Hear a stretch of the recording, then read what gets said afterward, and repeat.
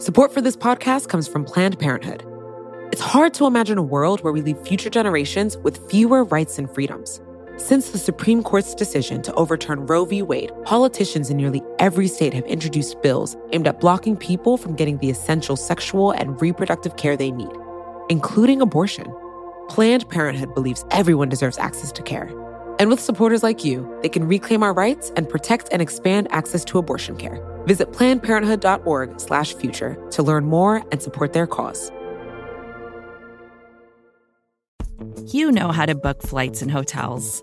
All you're missing is a tool to help you plan that unbelievable travel experience. That's why you need Viator. Book guided tours, excursions, and more in one place. There are over 300,000 travel experiences to choose from, so you can find something for everyone. And Viator offers free cancellation and 24/7 customer support for worry-free travel. Download the Viator app now and use code Viator10 for 10% off your first booking in the app. Find travel experiences for you. Do more with Viator.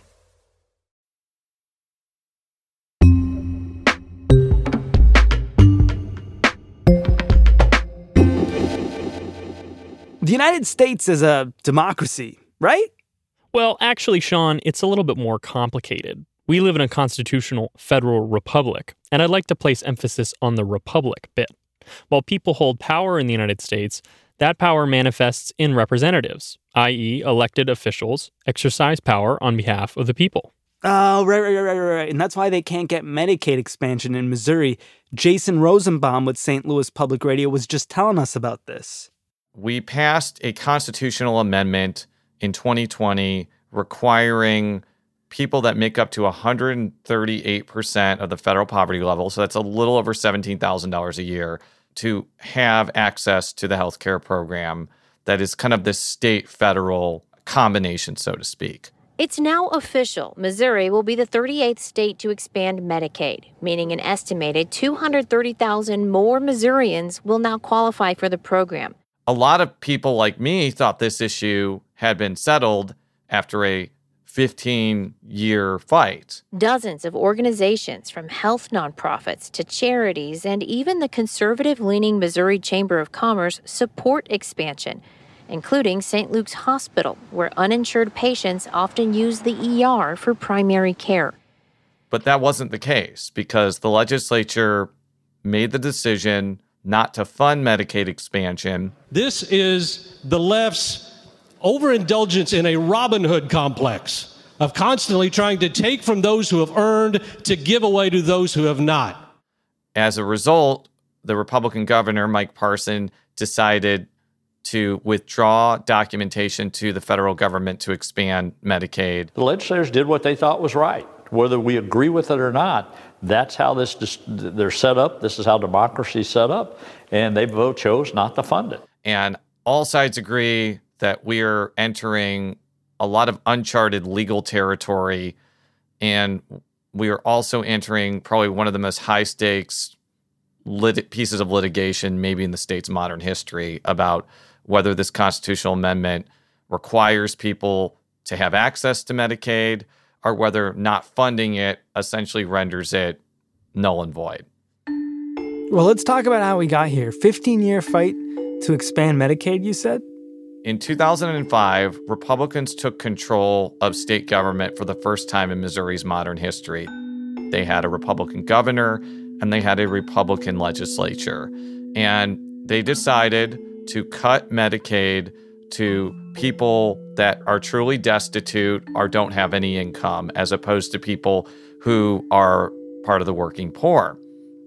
This was a very controversial decision, but it's a decision that remained in place even after Missouri elected a Democratic governor in 2008, Jay Nixon.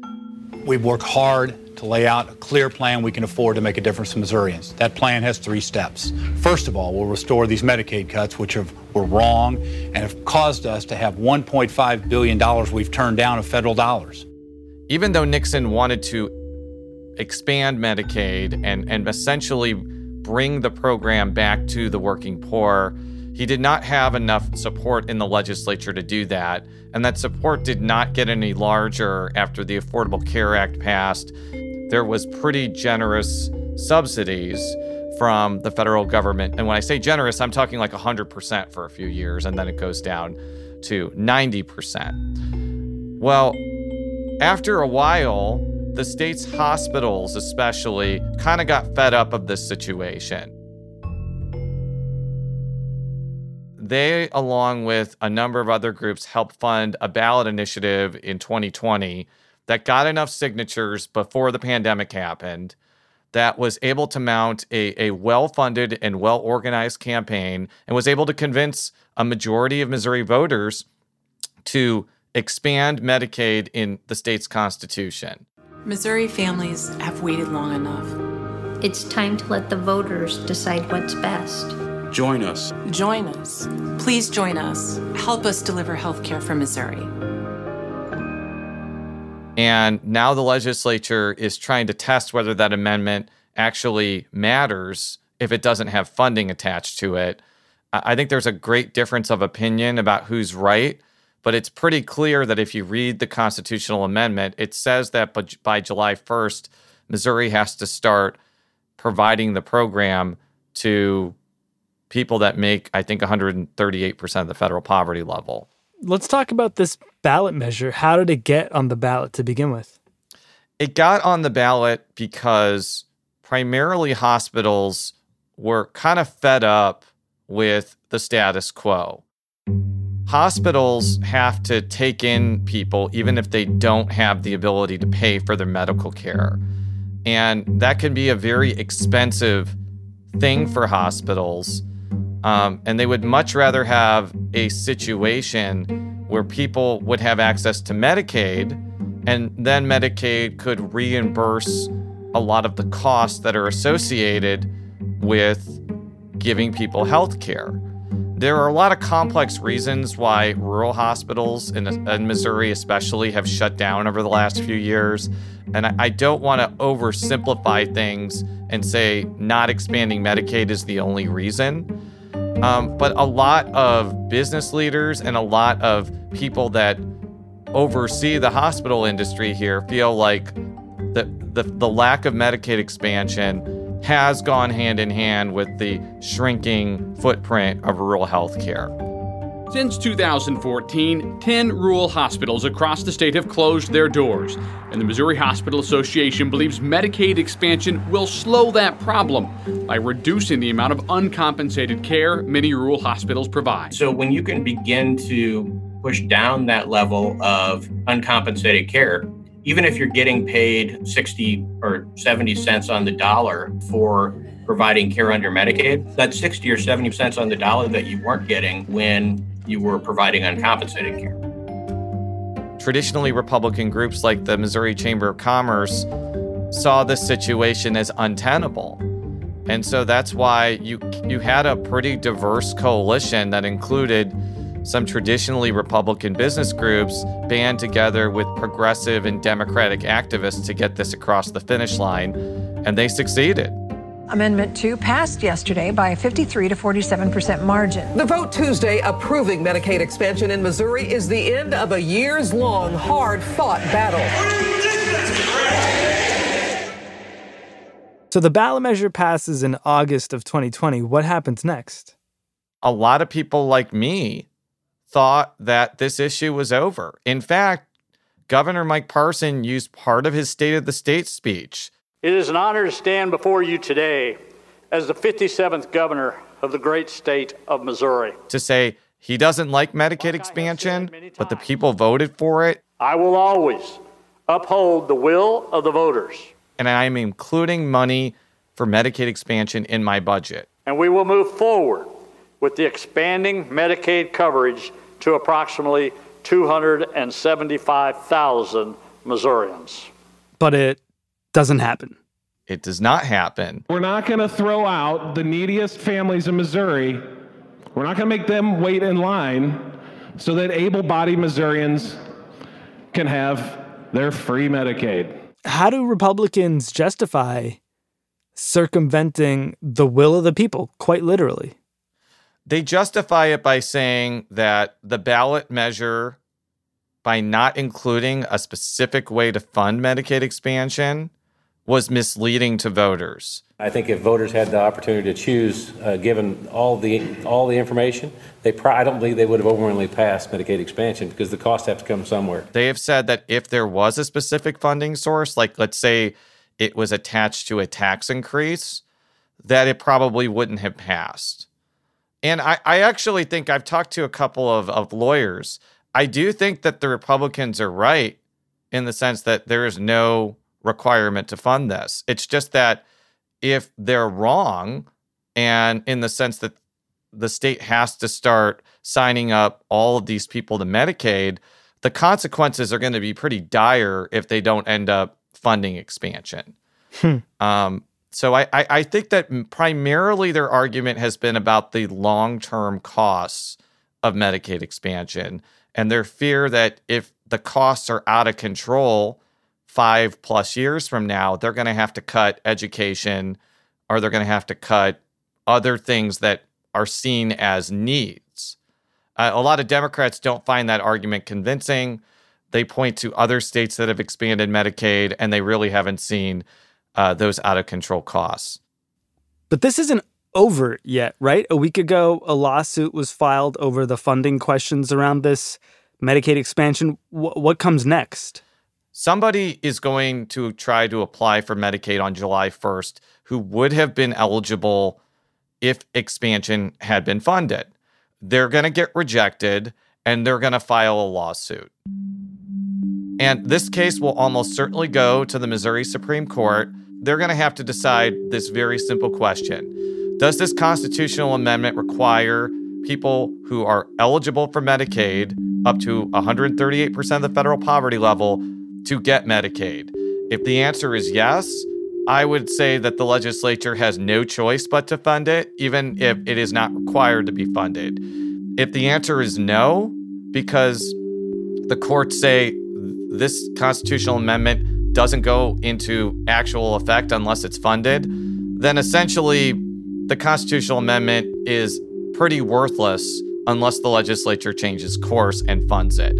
That's why I've been saying this is such a high-stakes court decision, because it really is going to decide whether 275,000 people, roughly, are going to have access to pay for health care. I would be able to attend doctor's offices without spending $160 some odd every time. Autumn Stoltz, who works as a caregiver for her mother. I see a bunch of money-hungry pigs that don't want to give out the money that we so rightly have put in. Beyond the people that are actually affected by this, it remains to be seen whether this issue is going to compel Missouri voters to kick people that aren't following through with Medicaid expansion out of office. And they're not listening to the Missouri voters. They're not listening to their constituents. And it's really ticking a lot of people off, to be brutally honest, that they think that it's all about them when it's not. If it wasn't for our voters, they wouldn't be sitting right where they're at now. The reality is in Missouri that we're a much more Republican state than we were in 2005. The rural areas are voting for Republican candidates anywhere from 60 to 85% of the time. And there have been a lot of predictions by Missouri Democrats that, there's going to be an issue that causes that to change. And that just never has happened.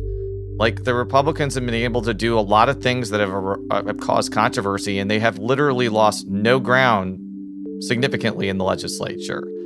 And I think that a lot of Medicaid expansion proponents are hoping that this is the tipping point.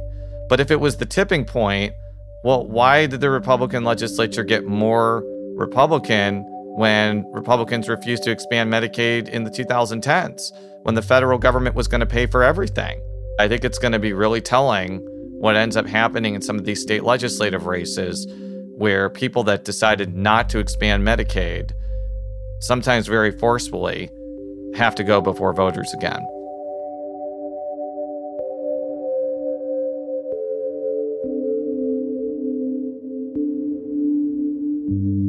Jason Rosenbaum, he's with St. Louis Public Radio. You can find and support his work at stlpublicradio.org. Quick break, and then we're going to dig into how often lawmakers bypass direct democracy.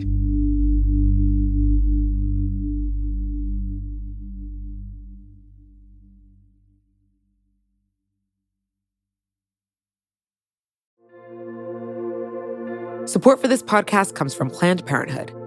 Your body is your own. That's why Planned Parenthood is committed to ensuring that everyone has the information and resources they need to make their own decisions about their bodies, including abortion care. Today, lawmakers who oppose abortion are challenging Planned Parenthood. Affordable, high-quality basic health care for more than 2 million people is at stake. Planned Parenthood believes that health care is a basic human right. That's why they fight every day to push for common-sense policies that protect our right to control our own bodies. They also work tirelessly to oppose the onslaught of new policies aimed at interfering with personal decisions best left to patients and their doctors. They won't give up, and they won't back down. You can join Planned Parenthood in the fight to help make sure that the next generation can decide their own futures. The organization needs your support now more than ever. With supporters like you, they can reclaim our rights and protect and expand access to abortion care. Visit PlannedParenthood.org/future to learn more and support their cause. Support for this show comes from Slack. You're a growing business, and you can't afford to slow down. If anything, you could probably use a few more hours in the day. That's why the most successful growing businesses are working together in Slack. Slack is where work happens, with all your people, data, and information in one AI-powered place. Start a call instantly in huddles and ditch cumbersome calendar invites. Or build an automation with Workflow Builder to take routine tasks off your plate. No coding required. Grow your business in Slack. Visit slack.com to get started.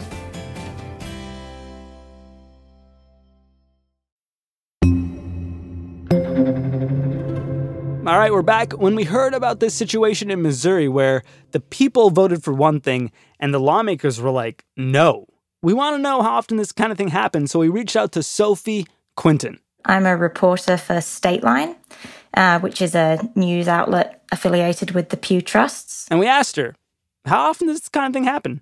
My sense is that it is quite extreme in that lawmakers are basically saying we're not going to fund a program that's now written into the state constitution.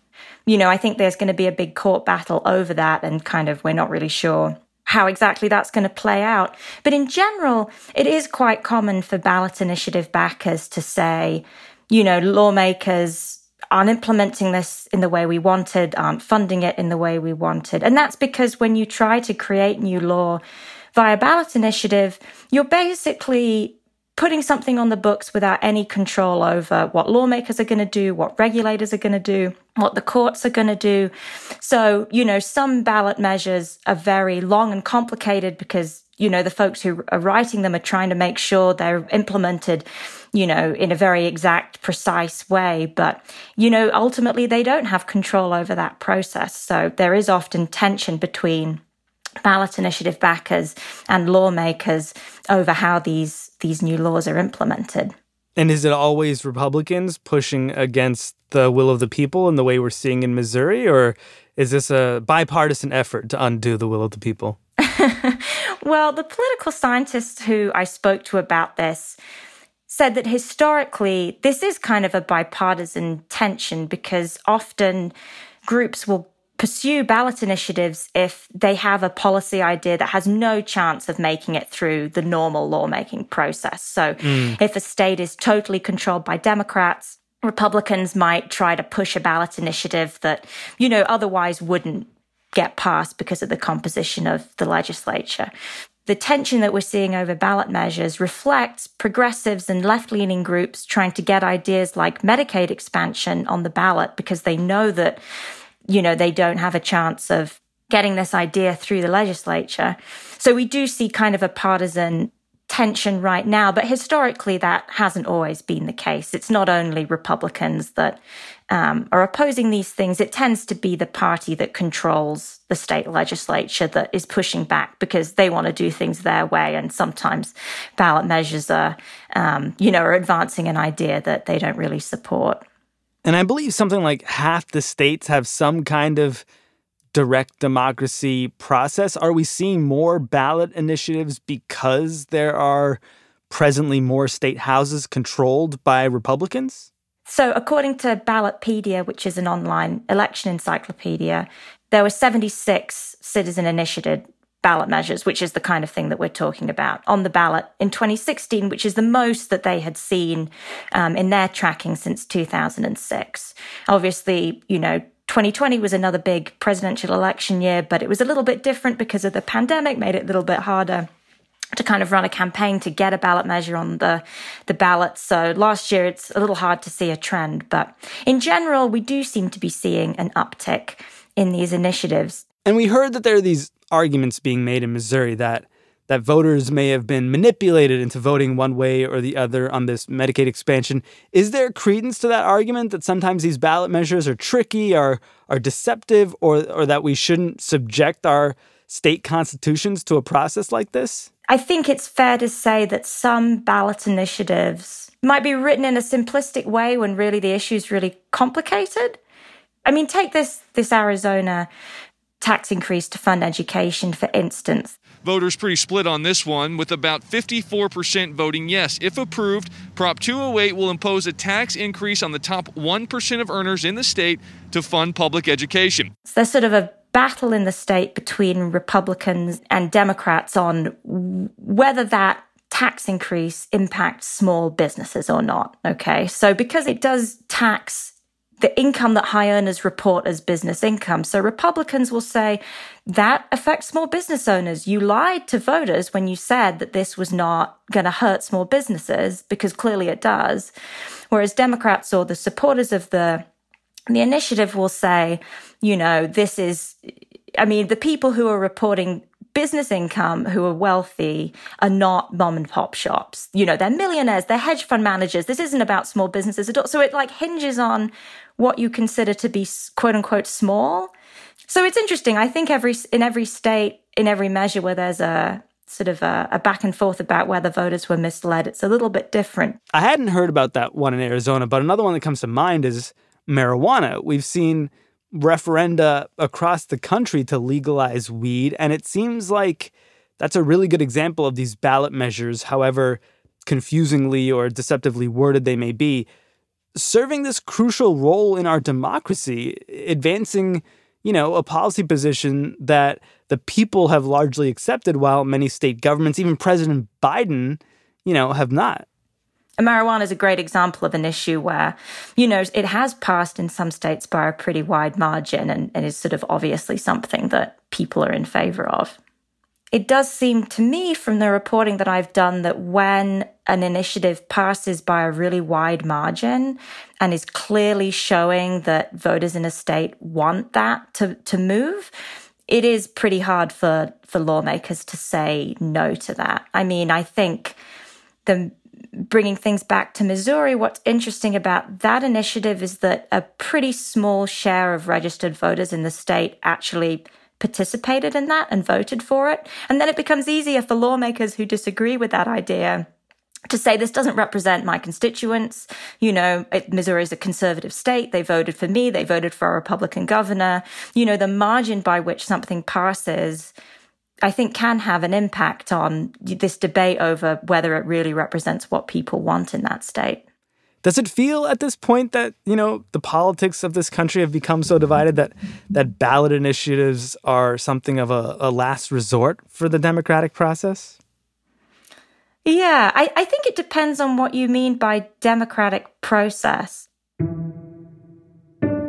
Typically, when laws are made in the regular legislative process, there's some attempt to balance, that a budget has to be passed. There has to be a way to pay for it. There's kind of a complicated dynamic and discussion that has to happen. Whereas in a ballot initiative, it can just say, we want to cut taxes, and voters will be like, yes, I do want to cut taxes. Or it will say, we want to fund, education, or we want to fund healthcare, and voters will say, yes, I want that. That's only part of the debate for making law, right? It's like you have to figure out how to balance taxes and services and how to pay for everything. And voters, when they're voting on these single issue initiatives, don't have to do that.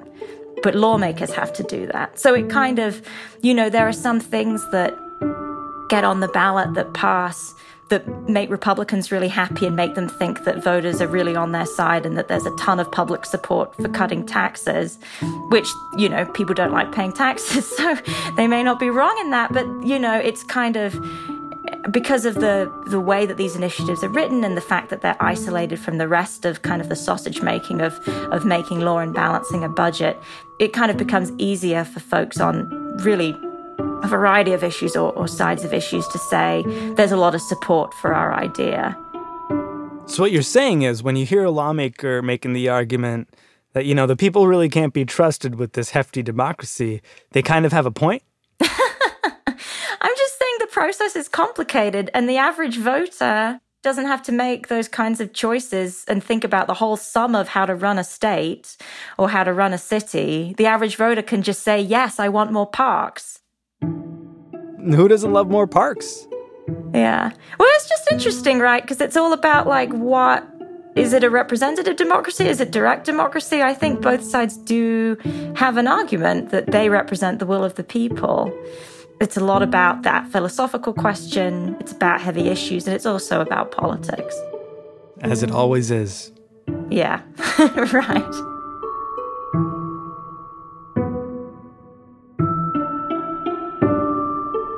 Sophie, thank you so much for your time. I really appreciate it. Yeah, thank you.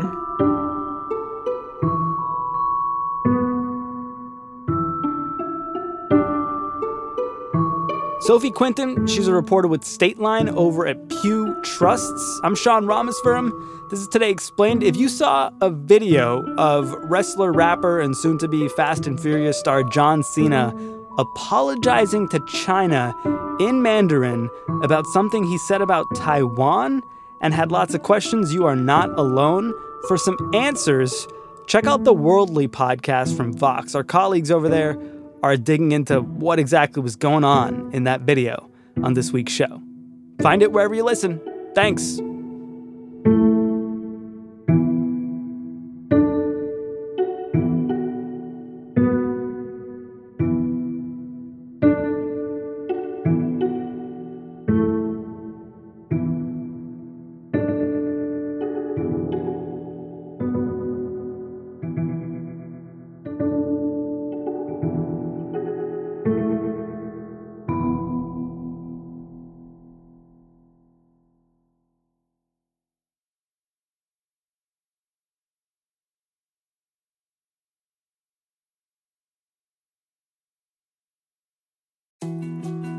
More to-dos, less time, and an infinite number of tools to keep track of.